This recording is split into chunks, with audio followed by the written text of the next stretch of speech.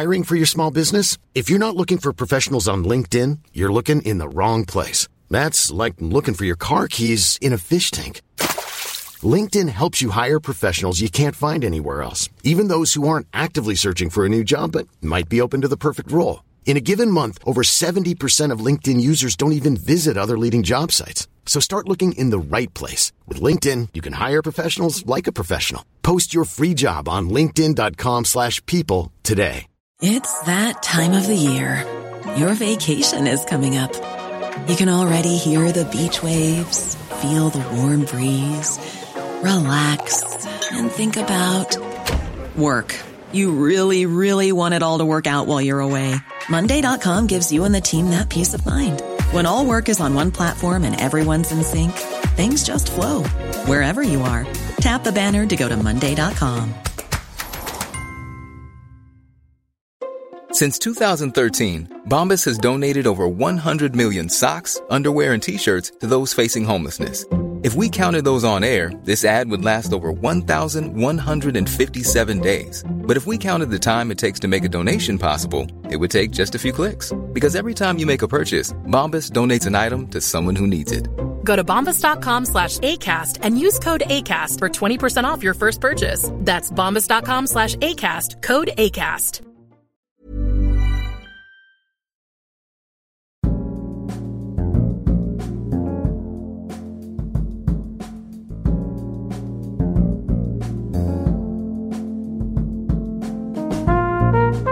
Du lyssnar på Dekonstruktiv kritik. Jag heter Aron Flam. Dekonstruktiv kritik gästas i detta avsnitt av skribenten Nima Dervish. Jag brukade med behållning läsa Nimas krönikor i svensk press eller se honom delta i debatten för några år sedan.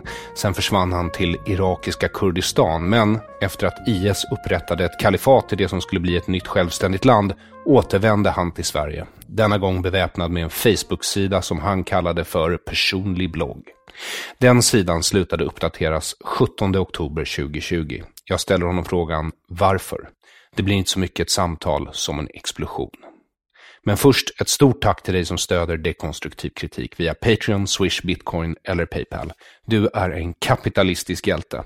Jag undrade om du kunde swisha i förra och förrförra avsnittet och sa att swisha eller inte swisha, det är frågan. Och svaret på frågan är att swisha, vilket jag också sa och du gjorde. Tack så oerhört mycket. Om du inte stöttar dekonstruktiv kritik kan du göra det på Swish 0768 943737. 0768 943737. På patreon.com/aronflam med ett ord, patreon.com/aronflam med ett ord, via Paypal eller med Bitcoin. Du finner alla sätt att donera på i beskrivningen av det här avsnittet oavsett vilken plattform du lyssnar på. På hemsidan aronflam.com under fliken merchandise finner du också t-shirts, muggar och hoodies med upplyftande budskap som Your feelings are hurting my thoughts, dina känslor slår mina tankar, eller krossa socialismen för socialism är ondska. Vi har ännu inte lyckats krossa socialismen och jag tar givetvis på mig fullt ansvar för det. Mea culpa. Men vi måste fortsätta försöka. Speciellt i dessa dagar, och med anledning av det finns dessutom en helt ny mugg med texten Your feelings are hurting my thoughts. Den finns både som mugg och som termosmugg att ta med ut i naturen, där den lyckas hålla din dryck extremt varm eller exceptionellt kall. Och på sidan aronflam.com finner du också affischen. Det här är en svensk brottsling. Jag kommer, som det ser ut just nu, vara uppe i svensk hovrätt 27 till 28 maj i år. Och på hemsidan finner du också boken Det här är en svensk tiger, som har gjort att jag hamnat i domstol, och den finns på både svenska och engelska. Som vanligt finner du också länkar till gästens konton i sociala medier, hemsida och eller verk på hemsidan aronflam.com i beskrivningen av det här avsnittet. Och länk dit finner du alltid beskrivningen av det här avsnittet oavsett vilken plattform du lyssnar på. Många svenskar verkar inte förstå skillnaden mellan öppenhet och total naivitet och dumhet. Sa Nima Dervish när han intervjuades för filmen Swedish Elephant, som jag själv medverkade i och var skapare även gästat dekonstruktiv kritik tidigare. Som alltid rör Nimas ord vid min själ, även om jag inte tror att jag har en sån. När han var aktiv som krönikör och gästade debattprogram på SVT var han alltid förnuftets röst, klar, rak och ärlig. När han återvände från sin självvalda exil för att bli internetkrigare gladde det mig. När han återigen försvann sörjde jag. Med de orden presenterar jag Nima Dervish. Njut.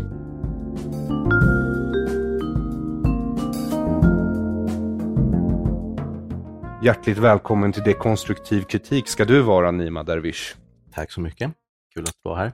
Ja, och vi spelar ju in det här med ditt nom de guerre, Nima Dervish. Så har du lust att förklara lite snabbt för mina lyssnare, vem är du? Vem är jag? Gud. Det behöver inte vara snabbt, du kan ta en timme på dig om du vill, okay. men vi har annat att prata om.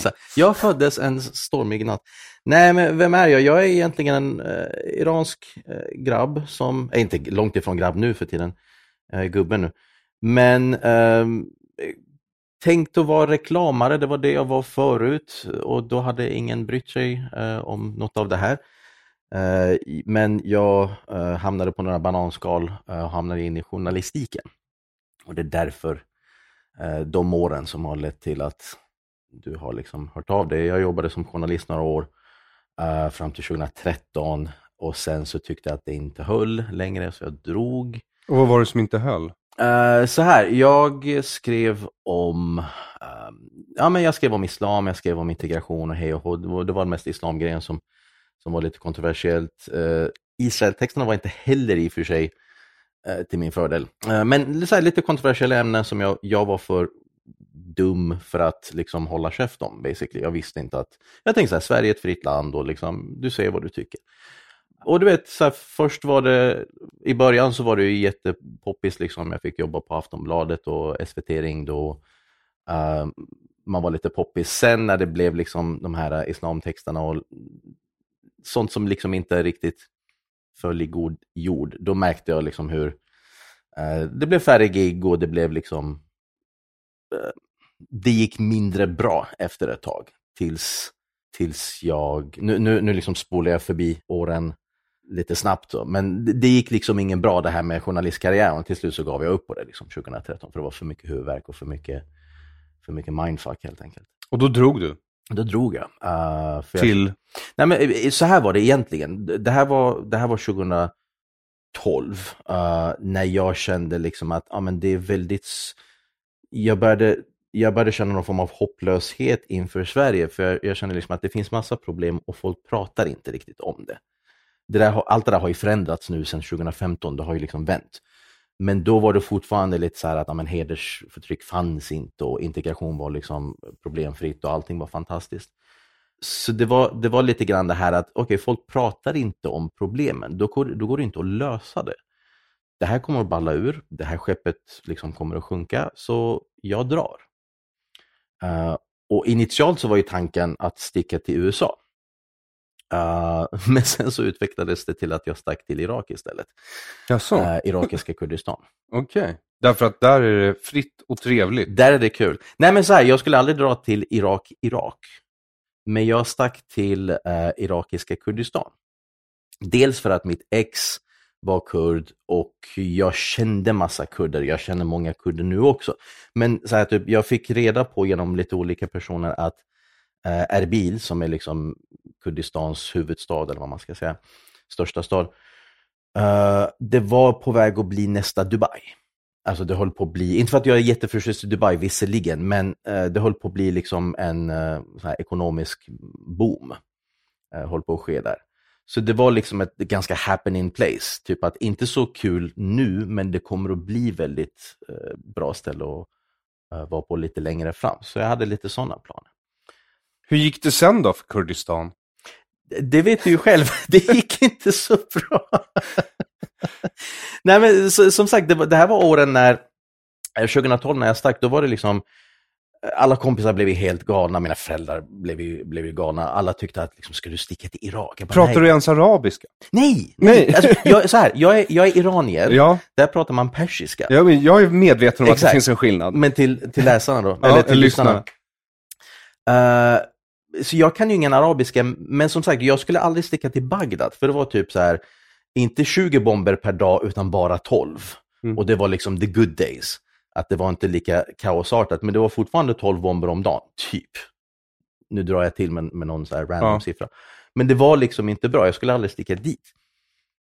Medan Kurdistan, kurdiska regionen, det var visserligen inte självständigt, men de hade självbestämmande och liksom, de var autonoma. Och frågade man dem så var det självständigt?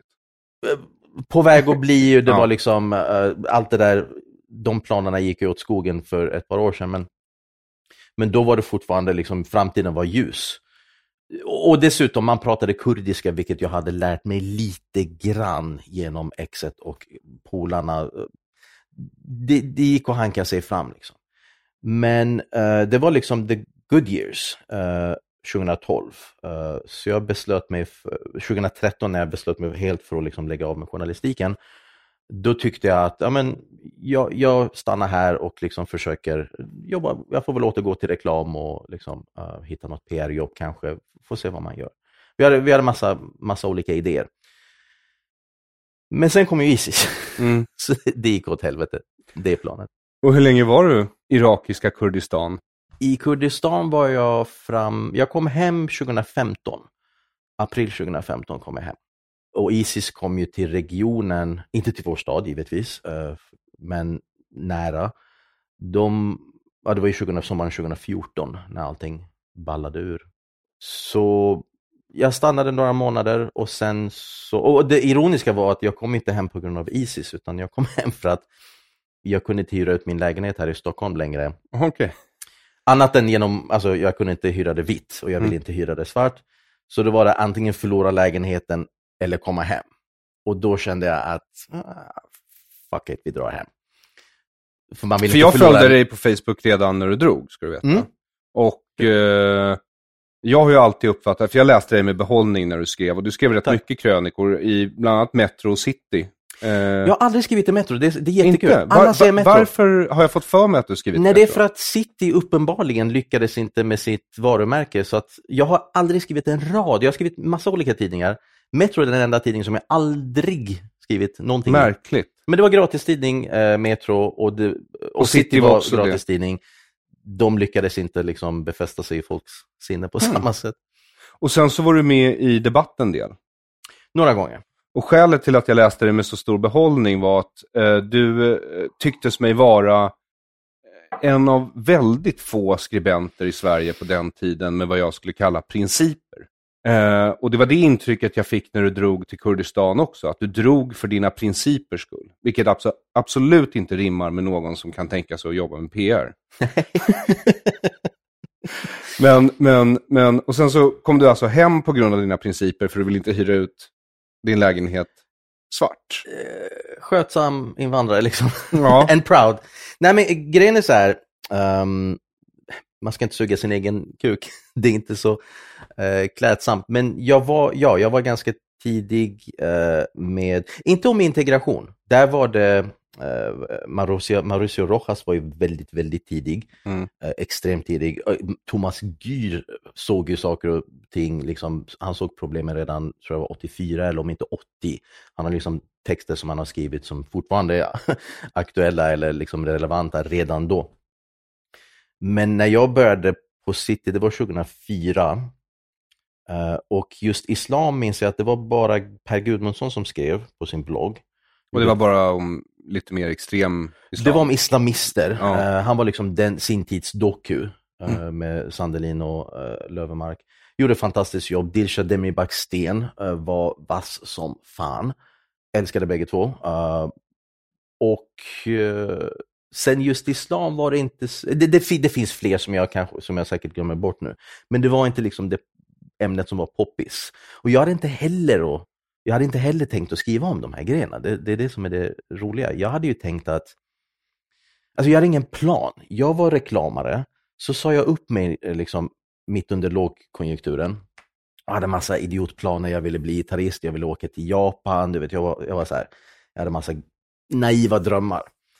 Men insåg liksom att det var inte så bra att se upp sig mitt i lågkonjunktur. För ingen reklambyrå vill anställa just nu. Så jag var lite arbetslös eller deltidsanställd då. Och det ledde till att jag hade lite tid över som jag inte hade haft innan. Och skrev lite krönikor bara för att det var kul. Och eftersom min lön inte var lika bra som förut, då lät jag en kompis hyra in sig hos mig. Så hon hyrde ett rum och vi bodde liksom i samma lägenhet. Och det ledde till att hon såg att jag hade skrivit. Så hon bara, kan jag läsa vad du har skrivit? Och tycker att men det här är ju skitbra, det här borde du skicka till Metro eller City. Jaha, vad tycker du? Inte ska väl jag, för jag är inte journalist och jag har liksom inte gått journalisthögskolan. Och det ledde till att jag skickade in några texter och City nappade. Men för att återgå till det jag skulle säga, planen var ju att skriva om filmer och musik och liksom skriva om kul saker. Kultur. Ja, men typ saker som jag gillade, liksom hårdrock och världsmusik och liksom filmer. Men det blev islam för att någonting hände i världen. 9/11. Ja, det var ju way back. Men typ det här med Lars Vilks till exempel, det satte igång. Och liksom halva Mellanöstern blev galna. Bojkottade Arla och allt det här, om du minns. Jyllandsposten och det där. Så någonting hände och det var riktigt sjukt. Och ingen skrev om det. Eller så skrev de om det på ett väldigt liksom fegt sätt. Där de undvek problemet. Eller bara inte sa att det här är helt sjukt. Det skrev väldigt politiskt korrekt. Och jag till slut tänkte att okej, ska ingen säga det här? Okej, jag säger väl det då. Och så skrev jag någonting och då blev läsarna liksom helt wow, vad kul, vad roligt, för det var precis det du skrev vad jag tänkte och det liksom slog igenom väldigt stort. Och sen blev det bara så för att det hände mer skit i världen och jag reagerade. Annars det var inte ens planen att liksom gå in på de här sakerna. Men det här med principer, därför att det kanske är ett lättare sätt att komma åt dig på. Istället för att fråga vem du är kanske bättre att fråga vad tror du på? Det blir ännu värre. I vilket sammanhang? Alltså i ett land eller i privatlivet? Nej, men därför att det är ju som du säger, alltså för några år sedan, du säger att det är mycket bättre nu kan man prata om saker mer öppet, men jag vet inte om det är helt sant. Jag menar de statsunderstödda medierna och SVT och public service, vad de istället har börjat med relativisering, smutskastning, whataboutism, så de har bara plockat fram andra härskartekniker snarare än just nedtystande. Precis, det var ju mitt intryck 2015 att nu pratar man om det. Nu måste jag säga att jag är lite pessimistisk igen för att man pratar om det men man gör inte så mycket och motståndarparten så att säga. Och vad är motståndarparten? Ja, för nu sitter du här med, du har en t-shirt på dig ska jag säga för lyssnarna. Yes. Med Stefan Löfvens ansikte på och sen så är det som en förbjudet skylt runt Stefan Löfven. Hans ansikte är liksom överkryssat. Ja. Det är en tisha som jag fick från ett gäng som heter enrakhöger.se. Nu blir det lite reklam för dem, men I don't mind. De har t-shirts med liksom ett högerbudskap, helt enkelt. En väldigt vacker t-shirt. Ja, och jag har ju sedan tidigare jag fick din socialism är ondska mugg, så typ när jag har den här t-shirten och den muggen, då känns det komplett. Jag förstår, men du är själv i grunden, som jag uppfattar, är liberal. Vet du, Aron, så här. Eller är du konservativ nu? Jag vet inte vad fan jag är, för grejen är så, jag antar att jag är konservativ, men grejen är så här. Genom åren när jag jobbade som journalist, jag var väldigt noga med att inte liksom tillhöra höger eller vänster. Dels för att jag kom ju från någon form av jag var liksom vänster på autopilot. För att jag växte ju upp i den här världen där men sossarna är ju goda och moderater är svin. Alltså jag växte upp med det där. Jag minns inte vem som sa det till Var dina föräldrar kommunistiska iranier? Morsan har aldrig varit politisk. Farsan var vänster. Så många iranier som var politiska och iraker för den delen, eller kurder. De som var shahister drog till LA, de har en dokusåpa nu. Exakt. Det är liksom det gänget stack till USA, till Teheran, Jeles. Nej men så här, när jag var liten så var jag liksom röd by default, utan att vara politiskt insatt, utan att ha någon koll. Men du visste på något sätt att högern, det är ondska. Moderater är typ svin som skiter i, du vet, fattiga människor och världen och sånt där. Så när jag var äldre och skulle skriva, jag ville inte vara politisk, jag ville skriva om annat. 2, när det blev lite politiskt så ville jag inte liksom tillhöra höger eller vänster. Jag ville vara jag. Liksom. Det låter så jävla individualist. klyschigt, men, ja, men så här, jag är jag och vissa åsikter kanske jag är liksom höger, vissa åsikter kanske är vänster, och i vissa åsikter så vet jag inte, för jag är en idiot, jag är oinsatt, jag vet inte allting om allt. Så vad gäller liksom ekonomisk politik, det håller jag mig borta ifrån. Men jag märkte att vänstern började svika mer och mer, och de som såg problemen och ville prata om dem, det var mer liksom högermänniskor, på den tiden liberaler. Nu har ju liberal blivit ett skällsord, men back in the day så var det ju liberaler som vad heter hon, kulturredaktionen i Aftonbladet, fan har jag glömt bort hennes namn. Jag är rostig nu också eftersom jag inte har hållit på med det här, så jag Åsa Linderborg? Ja, tack. Åsa Linderborg. Hon brukade ju liksom prata om bombliberaler som var för Irakkriget, och det var liksom nyliberaler var liksom ondskan. Så på den tiden så jag insåg att sossar, Miljöpartiet, alla de här, de är ju knäppa. Så då gick jag över till att liksom ha sympati för Liberalerna, som då var Folkpartiet. De hade ju haft folk som Mauricio Rojas, de hade Fredrik Malm som hade bra koll på eller har bra koll på utrikespolitik, de hade Nyamko, de hade liksom ett gäng bra människor, så mina sympatier låg där. Nu för tiden så märker jag att jag nog är, om man nu ska ha någon label på sig, jag är nog konservativ.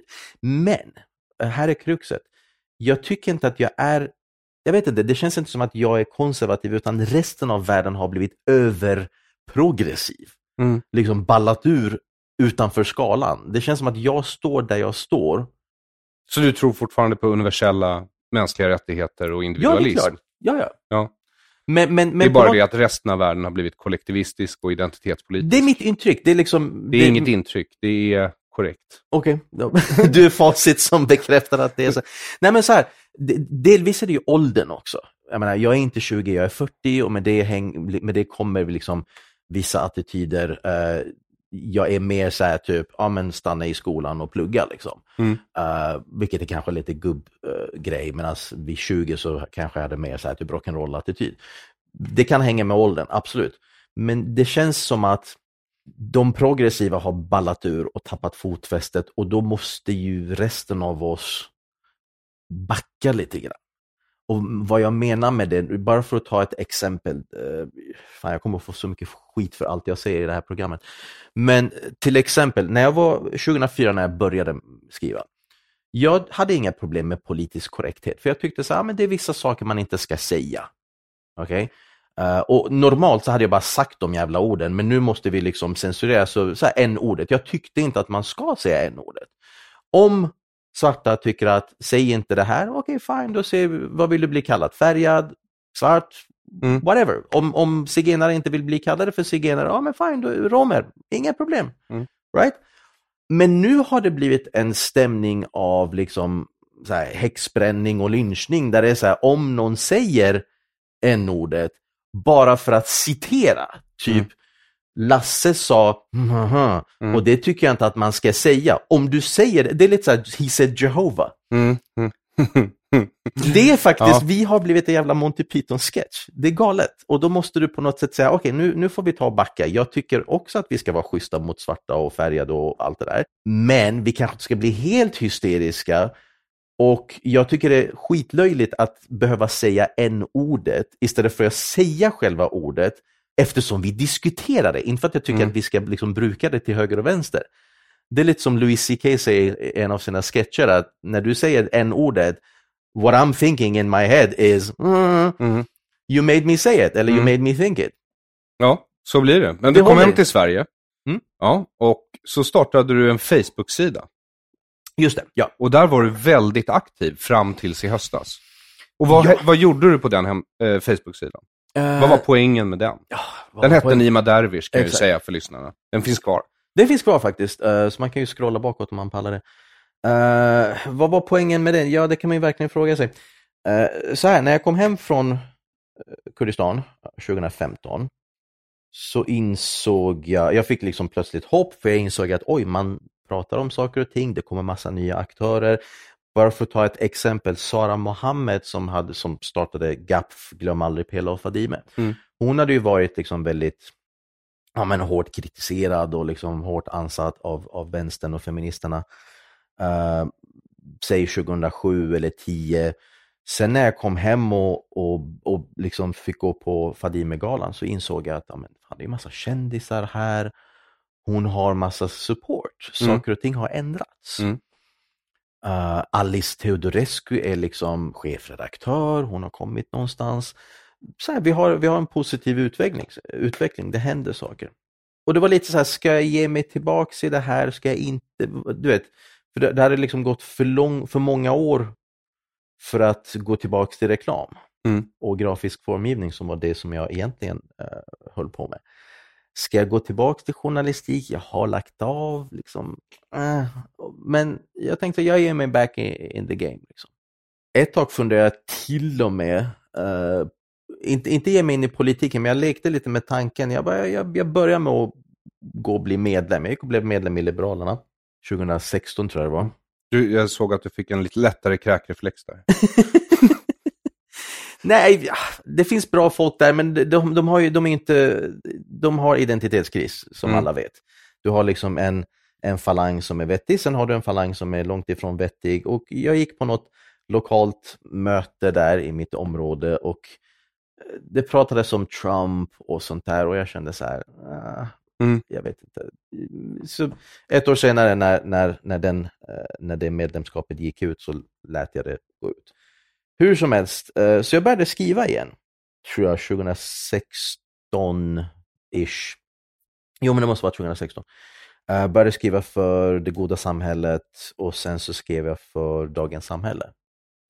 Men lång historia kort, kände att nej, jag vill inte hålla på med det här längre. Det är liksom, glädjen är borta, lusten är borta och det finns jättemånga duktiga som håller på med det här nu så att jag behövs inte längre. Så då övergick jag till att då la jag ner igen. Jag har lagt av och jag har varit av och på så många gånger så det är löjligt nu. Men jag la ner, tror jag, sommaren 2017. Skrev någon sista text i Expressen. Och sen bestämde mig för att jag avreagerar mig på min Facebook. Och sen så jobbar jag med något helt annat. Vi lämnar det här. Så det var bara det. Alltså att bara liksom pysa ut lite ånga över det som händer. Och saker händer ju varje dag. Ja, för du var väldigt aktiv i många år på den där Facebook-sidan. Och jag följde den med nöje och behållning. Facebook-sidan jag vet inte vilket år jag började. Det var väl 2011, 12, 10, jag vet inte. Var det så tidigt?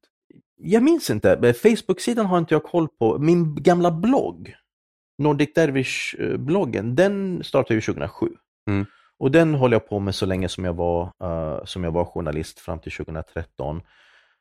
Den är kvar, men jag har liksom stängt ner den så att säga för visning. Men Facebook-sidan, där var det liksom men jag klämde ur mig så här inlägg i takt med att de hände.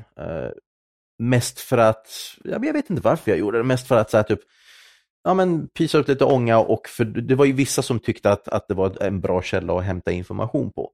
Att det var liksom samlat och liksom vissa argument som de uppskattade. Så det var det. Ja. Så varför la du av? Förutom att du uppenbarligen är en sån som lägger av med ämnet. Jag är en quitter. Nej, det som hände var i och för sig, det som hände, det var en konkret händelse faktiskt nu när du tar upp det. Det var, vad heter han? Direktor Hamid. När han fick skit för att ha skrivit ganska knäppa grejer. Så här. Jag tyckte att det var väldigt problematiska grejer han hade skrivit. Det var liksom inte bra någonstans. Men det var Sofie Löwenmark som hade skrivit någonting om att så här, jag känner honom och jag har varit liksom jag vet inte hur nära vän, men tillräckligt nära vän för att veta att han har inte de åsikterna, att han har ändrats, men han har skrivit de här sakerna och det är inte fräscht någonstans. Och då tyckte jag att jag känner inte Hamid, vi har aldrig träffats någonsin, men jag litar på Sofie. Och dessutom så fick hela den händelsen fick liksom lite så här häxbrännar-anda liksom, att nu är rektor Hamid helt värdelös. Han är skit. Han ska inte vara med på något program, han ska inte vara rektor, han ska liksom bort. Och det tyckte jag var lite too much. Det är så här, lite liknande Paolo Roberto när han gjorde det han gjorde. Det var inte heller bra, men det blev liksom en hysterisk reaktion som var lite för fientlig. Där du anar att det här handlar om någonting annat. Jag litade inte på herr Hector Hamid, för jag var och uppträdde med honom i Göteborg en gång. Och då var jag ute och så skulle vi röka, och då rökte han cigarett och jag rökte marijuana. Och då ville han inte ha det. Nej, en sån går inte att lita på. Nej, inte om man är från Afghanistan. Det var Afghanistans det jag hade. Så... så... Nej, not a trustworthy dude. Det jobbiga var att liksom, det hade varit lätt om jag hade känt Hamid. Om det hade varit en polare till mig, då hade jag kunnat gå ut och säga, men det här är en reko-kille, punkt. Ja, han har ändrat sig, han är inte längre judehatare. Nej, men så här, min poäng... Och homohatare. Ja, min poäng var att men han gjorde ändå någonting bra med skolan. Och skulle det vara så, det fanns ett stort jävla som vissa missade, om han skulle genuint ha ångrat sig och byta sida, om han inte redan har gjort det, byta sida genuint och säga att men jag har sagt ganska fucked up saker om kvinnor och bögar och judar, men jag har förstått att det inte är en så här falsk pudling som du ser igenom, utan att det är något genuint. Och som sagt, med Sofie Löfvenmarks kommentar så känner jag så här, men jag litar på hennes omdöme, hon är vettig, så jag köper det. Och allting var liksom baserat på några Om han är vettig idag, då är han värdefull att ha. Just för de här kidsen som vi vill få bort från antisemitism, från alla de här attityderna som finns. För han har haft de erfarenheterna. För han, exakt, jag menar... Tolkningsföreträde som det heter nu för så här, jag menar, det är klart att man måste inte ha varit antisemit för att kunna prata om alltså, du måste inte ha varit on the dark side liksom, men om du har varit på den sidan och nu är på vår sida, så är det ju en tillgång. På samma sätt som, jag menar, jag är pro-Israel. Jag fick ju skit för mina Israel-texter liksom, varje gång. Back in the days. På min blogg, det var ett jävla varenda diskussion riktades in på Israel och Palestina hela tiden. Yep. Det var liksom never ending story det där. Men jag var ju en gång inte anti-Israel, men jag var en sån här oinsatt liksom Palestina-människa liksom. Ja, men du är också, som du vid ett tillfälle har skrivit på din blogg, inte rädd att kritisera Israel när du tycker att de gör fel, som när de till exempel säljer vapen till Azerbaijan för att mörda armeniska kristna. Precis, så här, not a fan of that fortfarande, men liksom men poängen är att jag minns ju till exempel de åren när jag var pro-Palestina. Jag minns hur jag tänkte och jag minns vad som fick mig in på min nuvarande sida. Vi kan gå in på det där sen, men för att återgå till Hamid, jag tyckte att han kan vara en tillgång. 2, vi behöver inte säga att allt han har gjort är skit. Nej. Han har väl gjort någonting bra. Michael Jackson gjorde bra låtar. Låg med lite småbarn. Men låtarna är fortfarande bra. Hitler hade bra djurlagar och så. Ja, visst. Eller ja, det vet fan. Men allt och man brukar man väl... Nej, och då var det ju några på sidan som tyckte att nej, men Hamid är en skitstövel. Han är en piece of shit. Han ska bort. Han är värdelös. Och så började det där liksom gå över... Notera, det här var liksom några få personer, men det störde mig ändå. Några som gav Sofie Löfvenmark ofog, och jag tyckte så här, hon har startat doku, hon jagar islamister, hon gör någonting väldigt viktigt för det här landet. Ni kastar inte skit på henne. Speciellt om inte du som skriver det här är någon som själv gör någonting. Ja. Du gör ingenting själv, så visa lite respekt för vad den här människan gör. Och gällande mig så var det, så här, varför försvarar du honom? Och typ, det var någon som skrev att, jag minns inte exakt vad kommentaren var, men det var någonting i stil med att det är typiskt blattar att hålla varandras rygg, eller Mellanöstern, men något sånt här, att det är klart att du försvarar honom, du bryr dig inte att han har kallat svenska kvinnor för svennehora eller vad fan det var.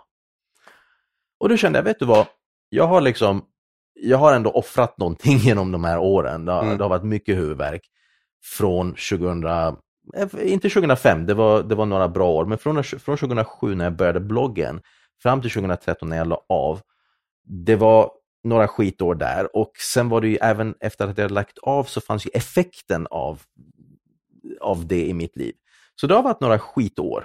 Och jag är fortfarande väldigt frustrerad över att liksom behöva sitta och hålla på. Alltså jag blir inte glad av att sitta och mata ut de här inläggen om allt skit som händer i Sverige. Men jag tycker att det är viktigt att, liksom det inte glöms bort. Att vi gör någonting. Men vet du vad, om jag ska få skit efter alla dessa år, vet du vad, fuck you, jag lägger ner. Varför ska jag hålla på med det här? Jag får inga pengar för det. Nej. Jag får ingen peace of mind för det.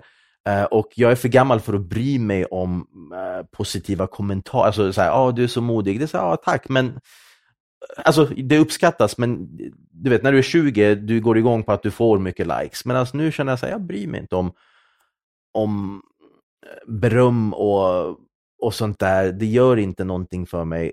Så varför håller jag på med det här? Det är ingen som agerar i alla fall.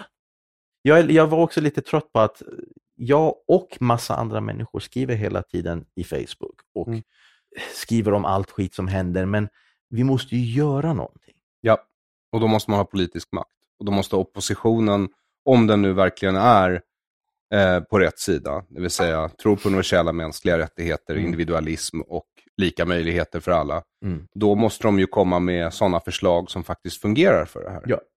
Och det har vi inte sett ännu. Nej. Och dessutom så tycker jag att alltså, i en situation som Sverige befinner sig i nu, det normala vore att demonstrera.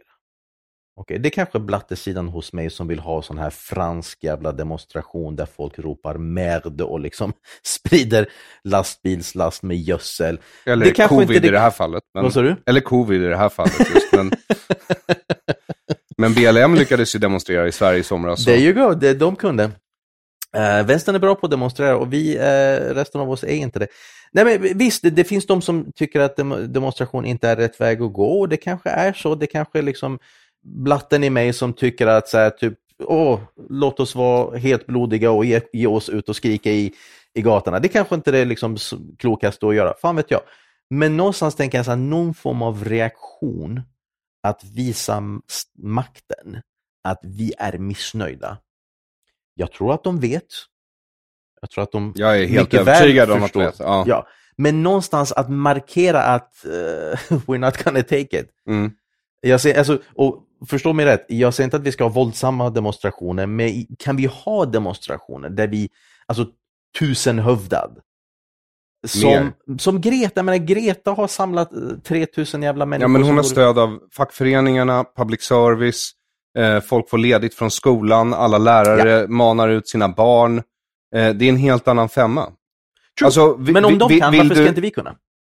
Alltså, jag har börjat komma, eller för flera år sedan komma fram till slutsatsen att vill du ha en mer rättvis marknad för idéer i Sverige, då kan du inte finansiera dina meningsmotståndare via skattesedeln. Nej.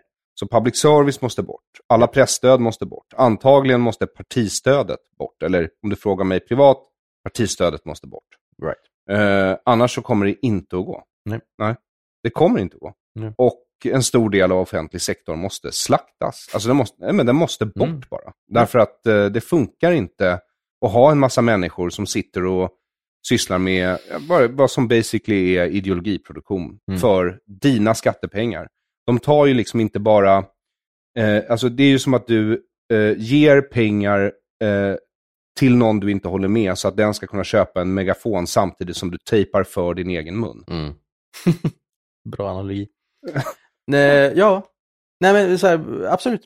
Jag är bara förundrad över att, för jag får ju utbrott varenda jävla dag nu för tiden. Fortfarande. Ja, eller mer än någonsin, för att förut, jag menar, läget 2010 var ju inte som den är idag. Jag menar, 2010 hade vi haft ett terrordåd, men det var inga döda förutom terroristen själv. Men 2017 då fick vi dödsoffer. Då hade vi ju en demonstration, handhjärtan på Sergels torg. Exakt, vi har sådana demonstrationer. Nej, men jag tycker det är helt fullständigt galet att svenska folket, som jag vet är förbannade, de kan inte vara något annat. Och jag tänker så här, om jag som är iranier, alltså jag kom hit 7 februari 87, Visst, jag må ha bott här i 30 år nu. Jag må känna mig väldigt svensk by now. I alla fall när du är i Teheran, antar jag. Nej, men så här, jag gillar det här landet. Jag är lojal mot det och sådär. Men jag minns ju att jag kom hit. Jag är inte härifrån egentligen. Och tanken var, om det inte hade varit för ett par herrar som Khomeini och Saddam, det var inte tänkt att jag skulle vara här. Nej. Right? Så jag ska inte vara här egentligen. Men nu har jag liksom planterats om här, which is fine. Hiring for your small business? If you're not looking for professionals on LinkedIn, you're looking in the wrong place. That's like looking for your car keys in a fish tank. LinkedIn helps you hire professionals you can't find anywhere else, even those who aren't actively searching for a new job but might be open to the perfect role. In a given month, over 70% of LinkedIn users don't even visit other leading job sites. So start looking in the right place. With LinkedIn, you can hire professionals like a professional. Post your free job on linkedin.com/people today. Hey, it's Ryan Reynolds, and I'm here with Keith, co-star of my upcoming film, If, only in theaters May 17th. Do you want to tell people the big news? All right, I'll do it. Sign up now and you'll get unlimited for $15 a month and 6 months of Paramount Plus Essential Plan on us. MintMobile.com/switch. Upfront payment of $45 equivalent to $15 per month. Unlimited over 40 gigabytes per month. Face lower speeds. Videos at 480p. Active Mint customers by 531.24 get 6 months of Paramount Plus Essential Plan. Auto renews after 6 months. Offer ends May 31st, 2024. Separate Paramount Plus registration required. Terms and conditions apply if rated PG. Men om jag vars farfar inte var svensk, farfar inte var svensk, jag har liksom egentligen ingen koppling till det här landet. Om jag håller på och kokar var och varannan dag. När var det de sköt den här 12-åriga tjejen? Det var väl bara något år sedan, inte ens det, va? Ja, men så här, du vet, man börjar glömma bort alla sjuka händelser som om de hade hänt 2007, hela landet hade varit lamslaget av en av nyheterna som nu är liksom en liten notis liksom. Ja, den här veckan är det Vetlanda. Exakt. Så det är helt enkelt det att så här, jag vill inte ha någon radikal liksom destruktiv aktion. Jag vill inte att någon ska liksom panga rutor eller bränna riksdagen eller något sånt här.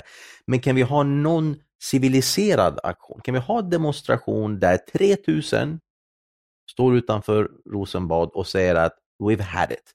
Det får räcka nu. Och fine, nu är det covid-tider, men de hade någon demonstration i Israel där folk körde liksom, fixade ett rutsystem och stod 2 meter ifrån varandra. Det måste väl gå, vi är svenskar, vi köar redan nu, vi vet hur det går till. Ja, det måste gå mycket lättare här än Israel i alla fall. och dessutom, skit i demonstration, fine, vi ser att det är förlegat. För nu har vi covid alltihop. Ha något digitalt. Ha digitala demonstrationer där varenda människa i Sverige som tycker att läget är fullständigt åt helvete kan på något sätt säga, ha någon digital liksom demonstration istället online. Hitta på någonting. Om någon tycker att vanlig demonstration är inte bra, men kom på något bättre. Men gör något. Och i och för sig, det ultimata liksom, aktionen, det är väl att liksom rösta. Rösta bort de här jävlarna. Ja, ett extra val. Hur svårt ska det vara? Ja. Men Sverige har inte extra val. Och jag menar, förra valet, det är så här, minns folk vad sossarna har gjort, vad Miljöpartiet har gjort? Nej, inte så länge det finns ett public service. Och då, och jag håller med dig, liksom, public service har absolut, de förtjänar inte sin position. De har visat att de inte är partiska, så det måste bort. Men liksom... ska bara rätta det där. Att de är partiska har de visat. Du råkade säga att de inte var partiska. Ja, det är förlåt. Precis tvärtom. Exakt. Ja. Precis som jag sa, fast 100%. Men du vill se handling nu. Det är därför du helt enkelt slutat skriva. Ja, för jag känner så här, vad är poängen med att sitta och bajsa ur sig inlägg på Facebook där alla är frustrerade och alla tycker att det är för jävligt. Och varje gång, för jag fick ju utbrott några gånger där jag sa att nu, till exempel när den här tjejen mördades, så skrev jag någonting om att men hörni, nu ska vi demonstrera nu kanske? Är det dags nu?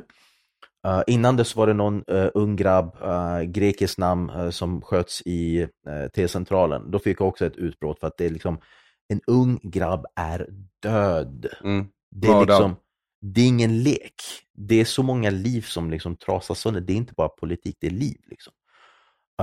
Det är ungdomar som liksom ska leva, alltså det här är Sverige for fuck's sakes. Det är Sverige. Om Iran har problem så är det inte okej, men det är förståeligt. För att vi har aldrig någonsin, inte under en månad, vecka, en dag, vi har inte haft demokrati ever. Okay? Vi var nära, men vi nådde aldrig fram. För att vi har haft massa liksom islamister, vi har haft massa kommunister. Det var liksom för mycket röra, det gick inte att göra någonting liksom gott av den soppan. Men medan Sverige lyckades bli vad hon blev. Vi hade inte en revolution på 10-talet, 20-talet. Det blev demokratiskt.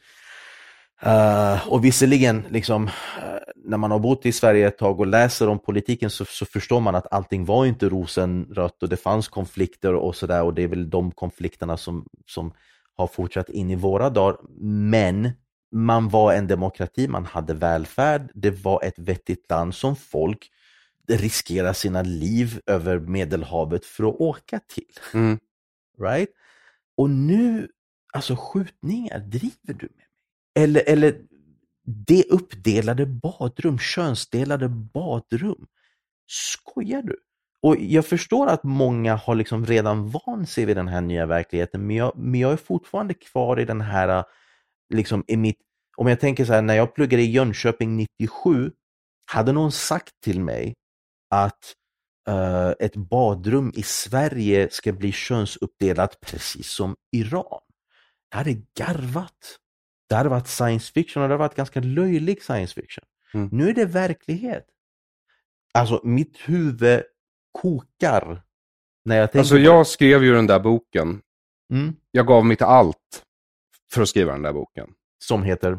Det här är en svensk tiger. Ja. Och jag gjorde det för att människor idag kanske skulle kunna förstå den nuvarande situationen lite bättre och korrigera den.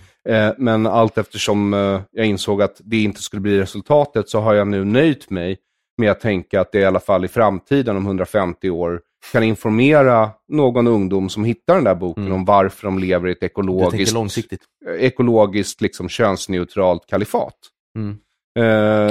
Därför att det är dit vi är på väg. Och, så det är därför jag gör det jag gör nu. Nu är det ren dokumentation av... Har du gett upp? Känner du? Det har jag ju inte eftersom jag fortfarande håller på. Okay. Men själen kan förändras. Eller riktigt sagt, man kan ha huvudskäl och andra skäl. Och jag har gått till plan B, det vill säga nu dokumenterar vi för eftervärldens skull. Därför att jag ser liksom inte riktigt att det kommer gå.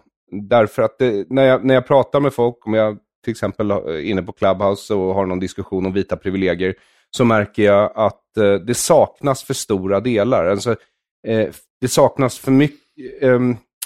För att förstå hur en västerländsk liberal demokrati uppstår så måste man förstå en hel del beståndsdelar. Och de ska man få i skolan. Och det är ingen som har fått dem i skolan. Nej, det får de inte. Nej.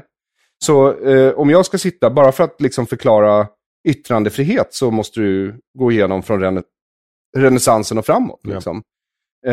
Begrepp som tolerans, vad det innebär. Egentligen. Ja, exakt. Och alla ord förändras. Manipuleras politiskt, aktivt. Och numera när vi har ordböcker på internet i realtid. Så det är helt enkelt så att det är något hopplöst just nu. Och den här veckan var det som sagt Vetlanda. Och min reaktion var avskyvärt dåd. Krav på fler handhjärtan lär följa om 3, 2, 1. Och så publicerade något stackars idrottsförening i Vetlanda en bild på handhjärtan. Alltså bokstavligt talat några minuter efter att jag har tweetat ut det. Ja, men det är så här, förväntningarna, alltså alla ens fördomar infrias. Så här, nu kommer Snäcker säga någonting dumt. Ja, men det är bara att sitta och vänta liksom tills det kommer. Linda Snäcker, vänster.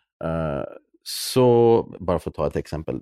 Nej men, så här, jag håller med om att det ser lite mörkt ut på grund av att skolan är aningen körd. Akademiska världen är aningen körd. Och jag tror att Och alla myndigheter är just nu jämställdhetsintegrerade på väg mot intersektionaliserade. Och det som oroar mig är att jag har kommit fram till att mycket av våra problem kommer från, jag har alltid liksom beskyllt politiken. Medan nu tänker jag så här, undrar om det inte är rätt mycket skit som faktiskt kommer från den akademiska världen. Från alla gamla liksom 68 gubbar och tanter som liksom har nått en position nu och som saluför genus, schmenus och ja, absolut. En hel del med det att göra. Så och när du sabbar skolan, då har du sabbat liksom framtida generationen. Alltså kidsen kan väl knappt skriva för att allting är på dator. Alltså, nej, men de kan identifiera sig som vad de vill. Typ. Grattis. Så, och det är därför som jag är, om jag säger att jag är konservativ, så är det för att men jag tycker saker som var helt självklara på 80-talet eller 90-talet eller till och med 00-talet.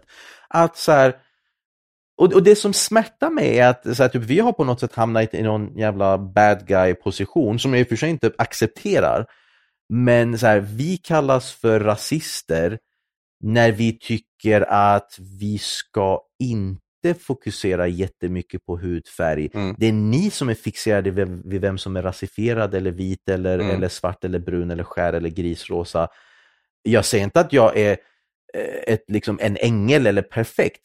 Tvärtom, min poäng är att så här, typ, det är de som är medvetna om att de har en rasistisk sida. Att de har fördomar. Och det har jag.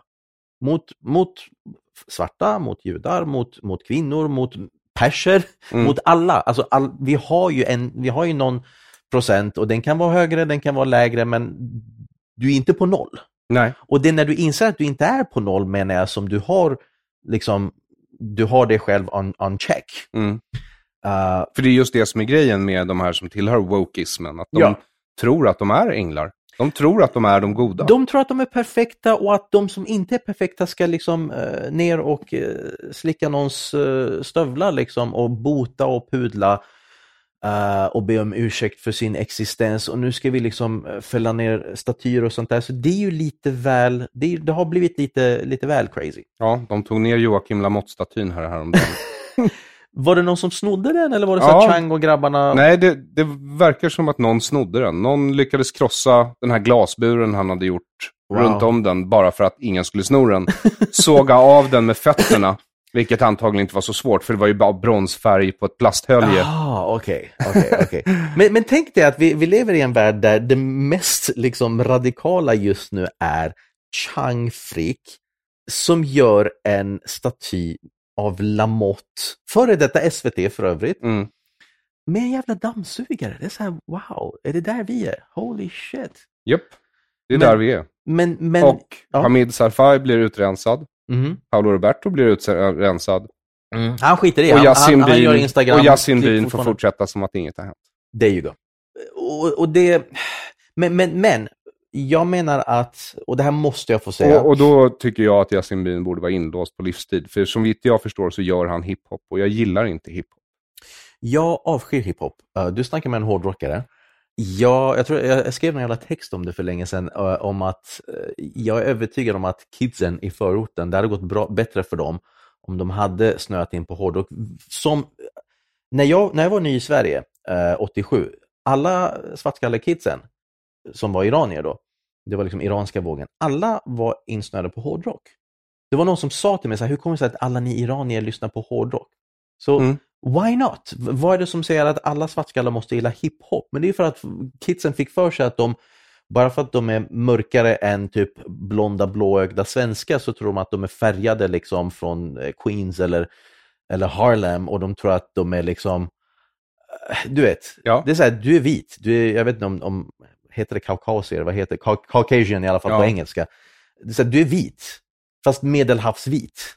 Jag har aldrig liksom känt mig som färgad eller brun. Jag har alltid känt mig vit. Jag har aldrig liksom gått runt och känt att så här, jag måste så här, gilla hiphop och tro att jag är från The Project, så yo.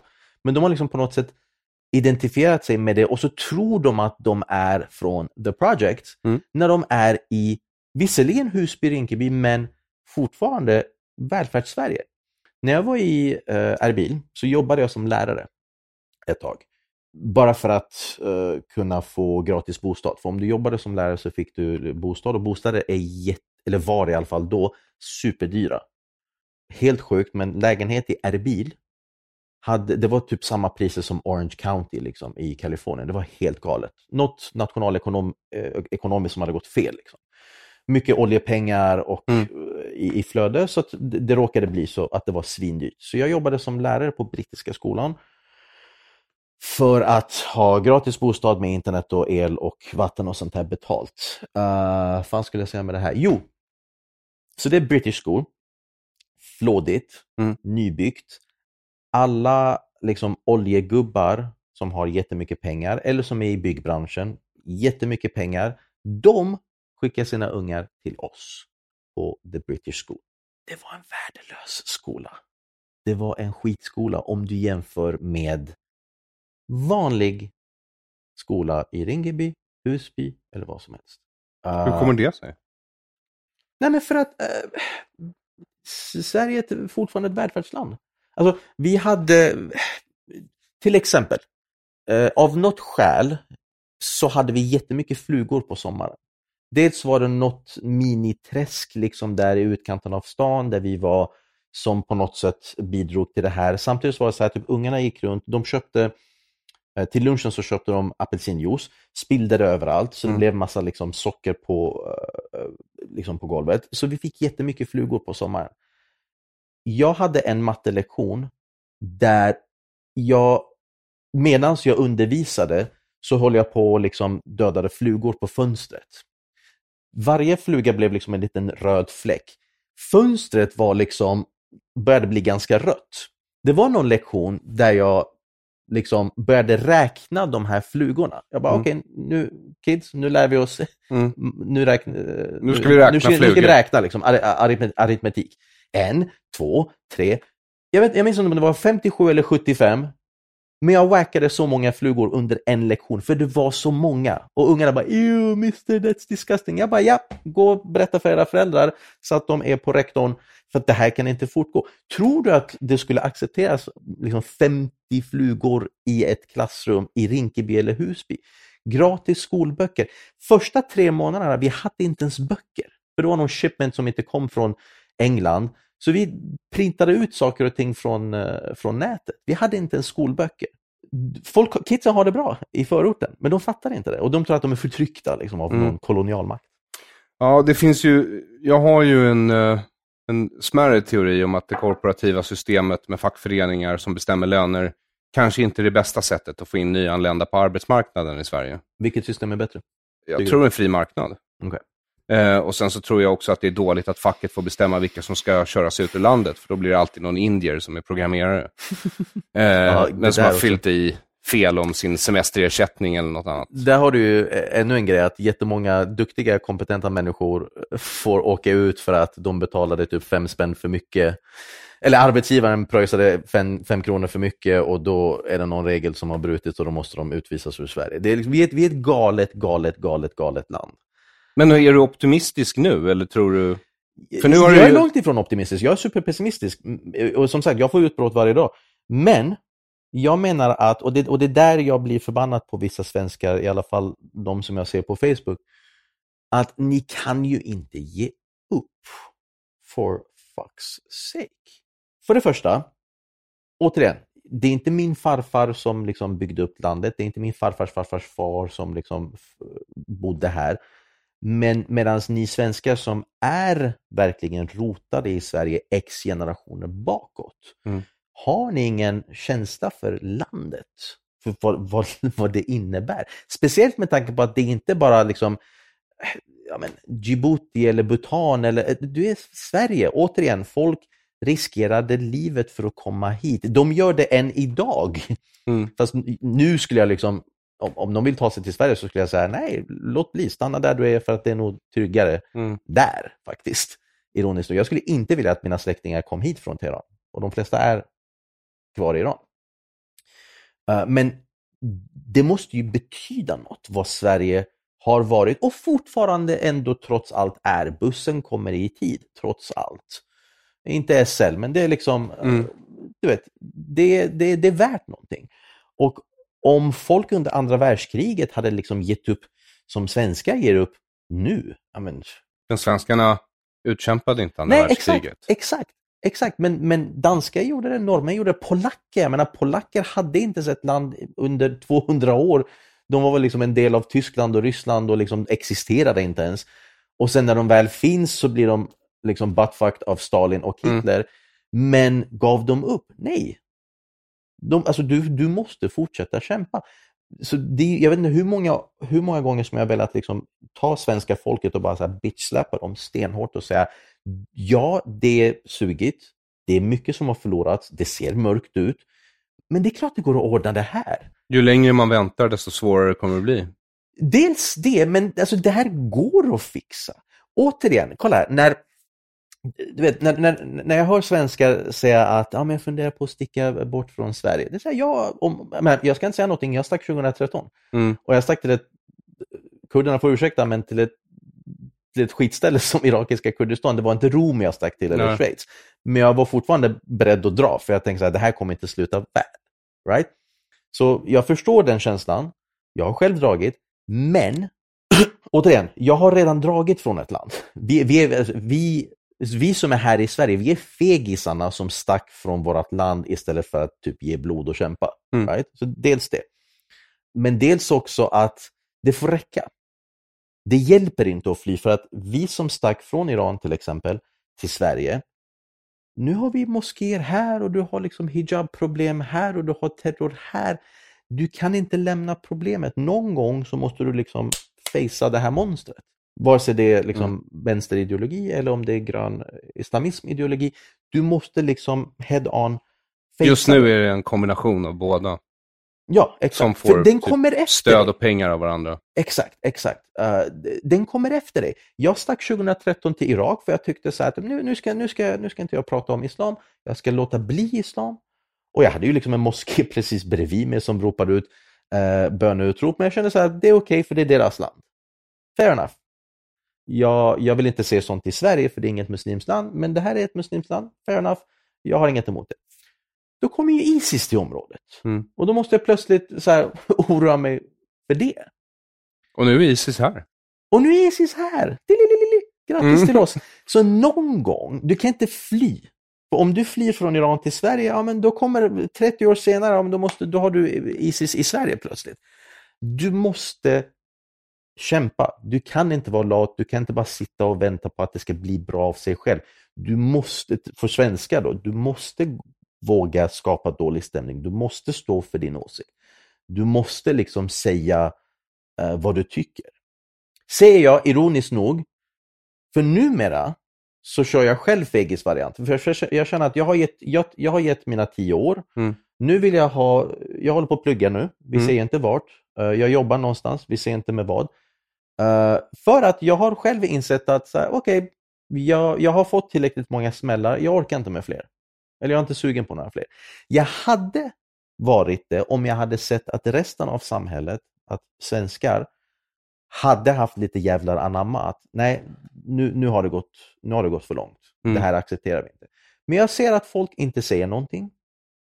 Och då känner jag tänker inte ta skit och sticka ut nacken igen. Jag har gett mina 10 år. Det sabbade mitt liv ganska hårt. Det var inte bra för mitt psyke. Nu har jag lyckats flyta upp till ytan igen. Nu vill jag ha ett normalt liv så att jag inte blir helt buttfucked vid pensionen. Jag vill jobba några år. För jag jobbade som frilans och det kommer inte mycket stålar. Men jag kände det är viktigt för att det är liksom för landets skull. Medan nu känner jag så här, nu vill jag jobba och spara lite pengar så att jag inte är helt körd vid pension. Och tills resten av er hittar era cojones. Då, amen. Och vad tror du att de kommer göra det då? Vi får väl se. Och vad skulle i så fall krävas? Jag vet inte vad det här folket kräver mer. Jag kommer ihåg, Aron, jag minns glasklart när det här första terrorattacken, Taimur al-Wahhab 2010, när det hände. Och jag tänkte så här, nu kommer svenska vakna till liv. Och det är sjukt att säga, jag kan inte säga att jag blev glad, men jag var lite så här lättad att säga, okej, synd att det ska krävas sådana hemska händelser. Men finally, nu kommer svenska vakna till liv. För nu har vi fått ett terrordåd i Sverige, i hjärtat av Stockholm. Men då kom ju alla de här människorna som tyckte att nej men vadå, ingen har ju dött och det här var väl inget farligt. Och jag minns att jag sa till mitt ex att så här, jag fick så här utbrott. Det var då jag började få mina utbrott. Och då sa jag någonting, nu hade jag så här tirad av svordomar där jag sa att det här jävla folket, alltså det krävs att de ser liksom sina kollegors eller sina släktingars liksom köttslamsor på väggarna på Åhléns eller NK. Någon bomb måste gå av och du måste se liksom din släkting lite här och lite där för att du ska fatta att islam kanske inte är jättebra. Att vi kanske har ett problem. Det är sånt de behöver tydligen. Sen kom ju 2017. Och då insåg jag att nej, det verkar inte hjälpa det heller. Nej. För där hade du liksom en 12-årig tjej som ligger där i ett ganska förstört skick. Det var inte meningen att se de bilderna. Jag håller på och scrollade på Twitter och någon jävel hade lagt upp bild på henne då. Och det blir så här, om det här inte får dig att liksom få nog. Jag vet inte vad din gräns är. Så jag vet inte när svenskar ska liksom... För igår på Aktuellt så gjorde de om Vetlanda. Och då berättade de lite om dådet och sen så går de ju direkt över till, nu får vi hoppas att det här inte leder till mer hat mot invandrare. Ja. Och sen så intervjuar de någon invandrare och han säger, och det är inget ont mot honom alls, för han är bara utnyttjad av SVT, och han säger så här, men det är hemskt därför att de som drabbas i första hand, det är ju vi som bor här, vi invandrare som bor här. Och jag tänkte, nej, det är de första hand, det är de som blir nerhuggna. Andra hand, deras släktingar. Tredje hand kanske är det negativt för ni som sköter er och bor här och jobbar liksom. Sen i och för sig, om du tänker dig så här, typ Trollhättan-dådet, då var det ju någon som var högerextrem som gav sig specifikt på svartskallar. Och då är det ju de och deras familjer som drabbas. Men jag håller med dig, grejen är så här, typ offren är de så här, problemet är ju att när du har människor som dödar svenskar. Okay? Förr eller senare, och det var därför jag stack 2013. För jag tänkte så här, när svenskar väl till slut vaknar till liv, det jag är rädd för är att eftersom man reagerar så sent så reagerar man när det har gått så långt. Och då reagerar man med sån ilska att den kommer vara helt blind.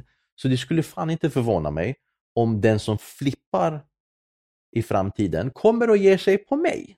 Och det är inte så att det står i min panna stämplat att jag är apostat och kafir liksom. Jag skulle kunna vara muslim. In fact, jag var muslim. Jag var född till det liksom. Jag har inget emot muslimer återigen, men det är så här, det är en religion som jag inte gillar. Det syns inte på mig att jag har skrivit skit om islam.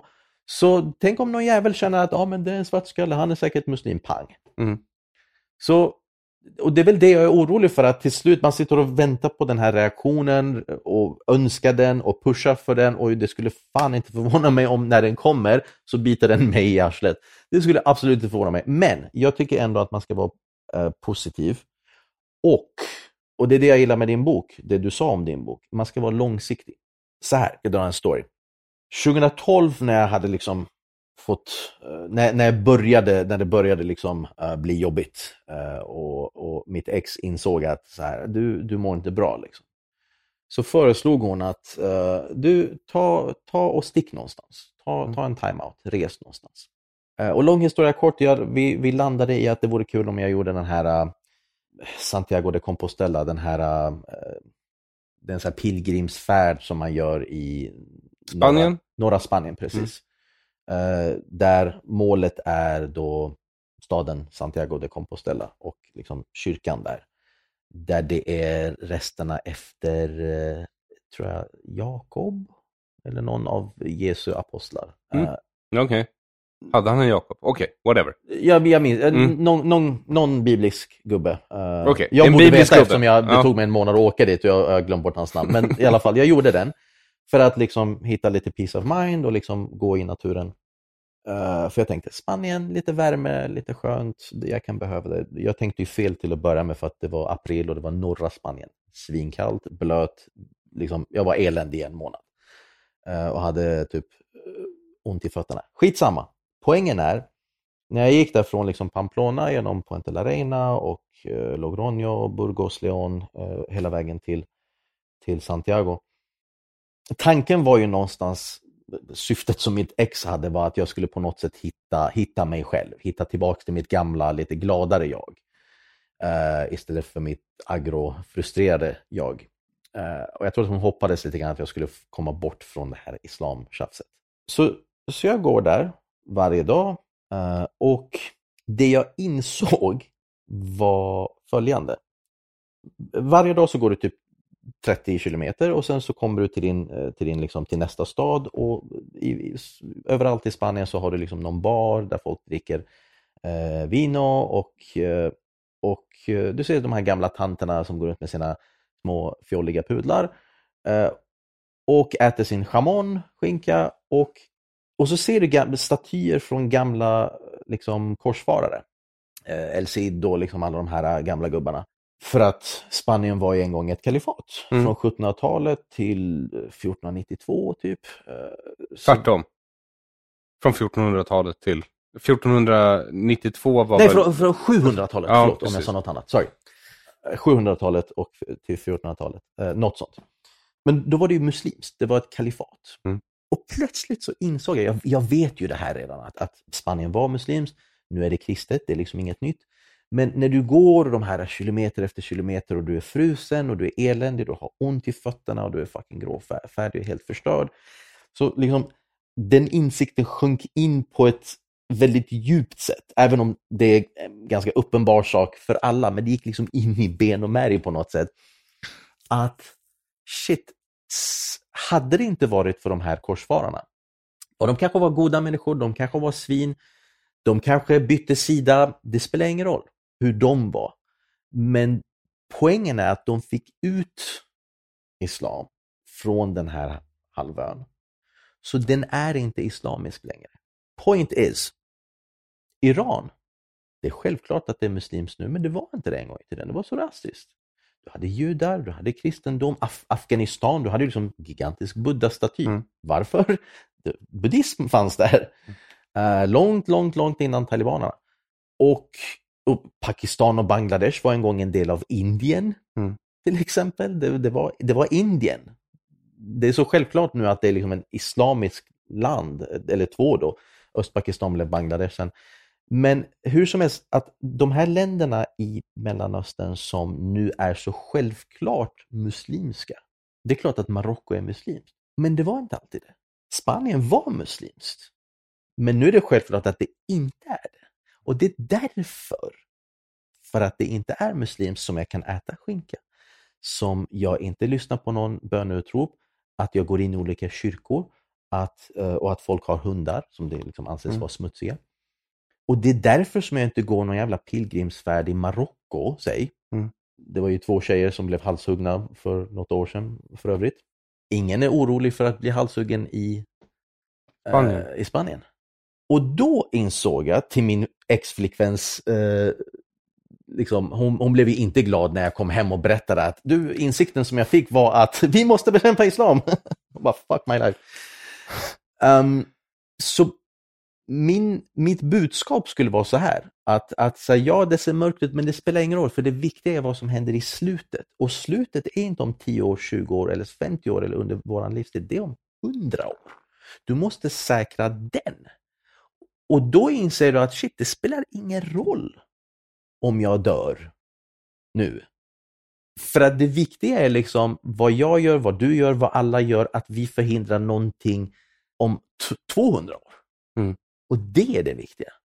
Så visst, vi har haft några sugiga år, fine, men det är liksom när började Sverige få problem med islamism och sånt där?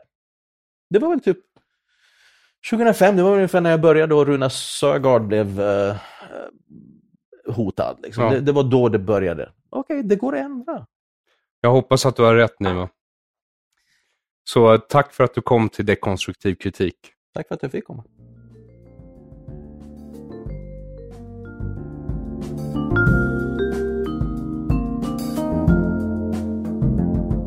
Ett Stort tack till dig som stöder dekonstruktiv kritik via Patreon, Swish, Bitcoin eller PayPal. Du är en kapitalistisk hjälte.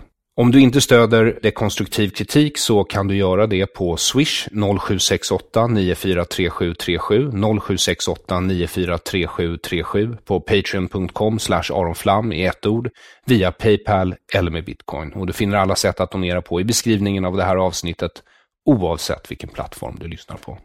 På hemsidan aronflam.com hittar du också t-shirts, muggar, hoodies och boken Det här är en svensk tiger på både svenska och engelska. Och som vanligt finner du länkar till gästens konton i sociala medier, hemsida och eller verk på hemsidan aronflam.com i beskrivningen av det här avsnittet. Och länk dit finner du alltid i beskrivningen av det här avsnittet oavsett vilken plattform du lyssnar på. Jag heter Aron Flam. Tack för att du har lyssnat. Till nästa gång. Ha en god tidsenhet.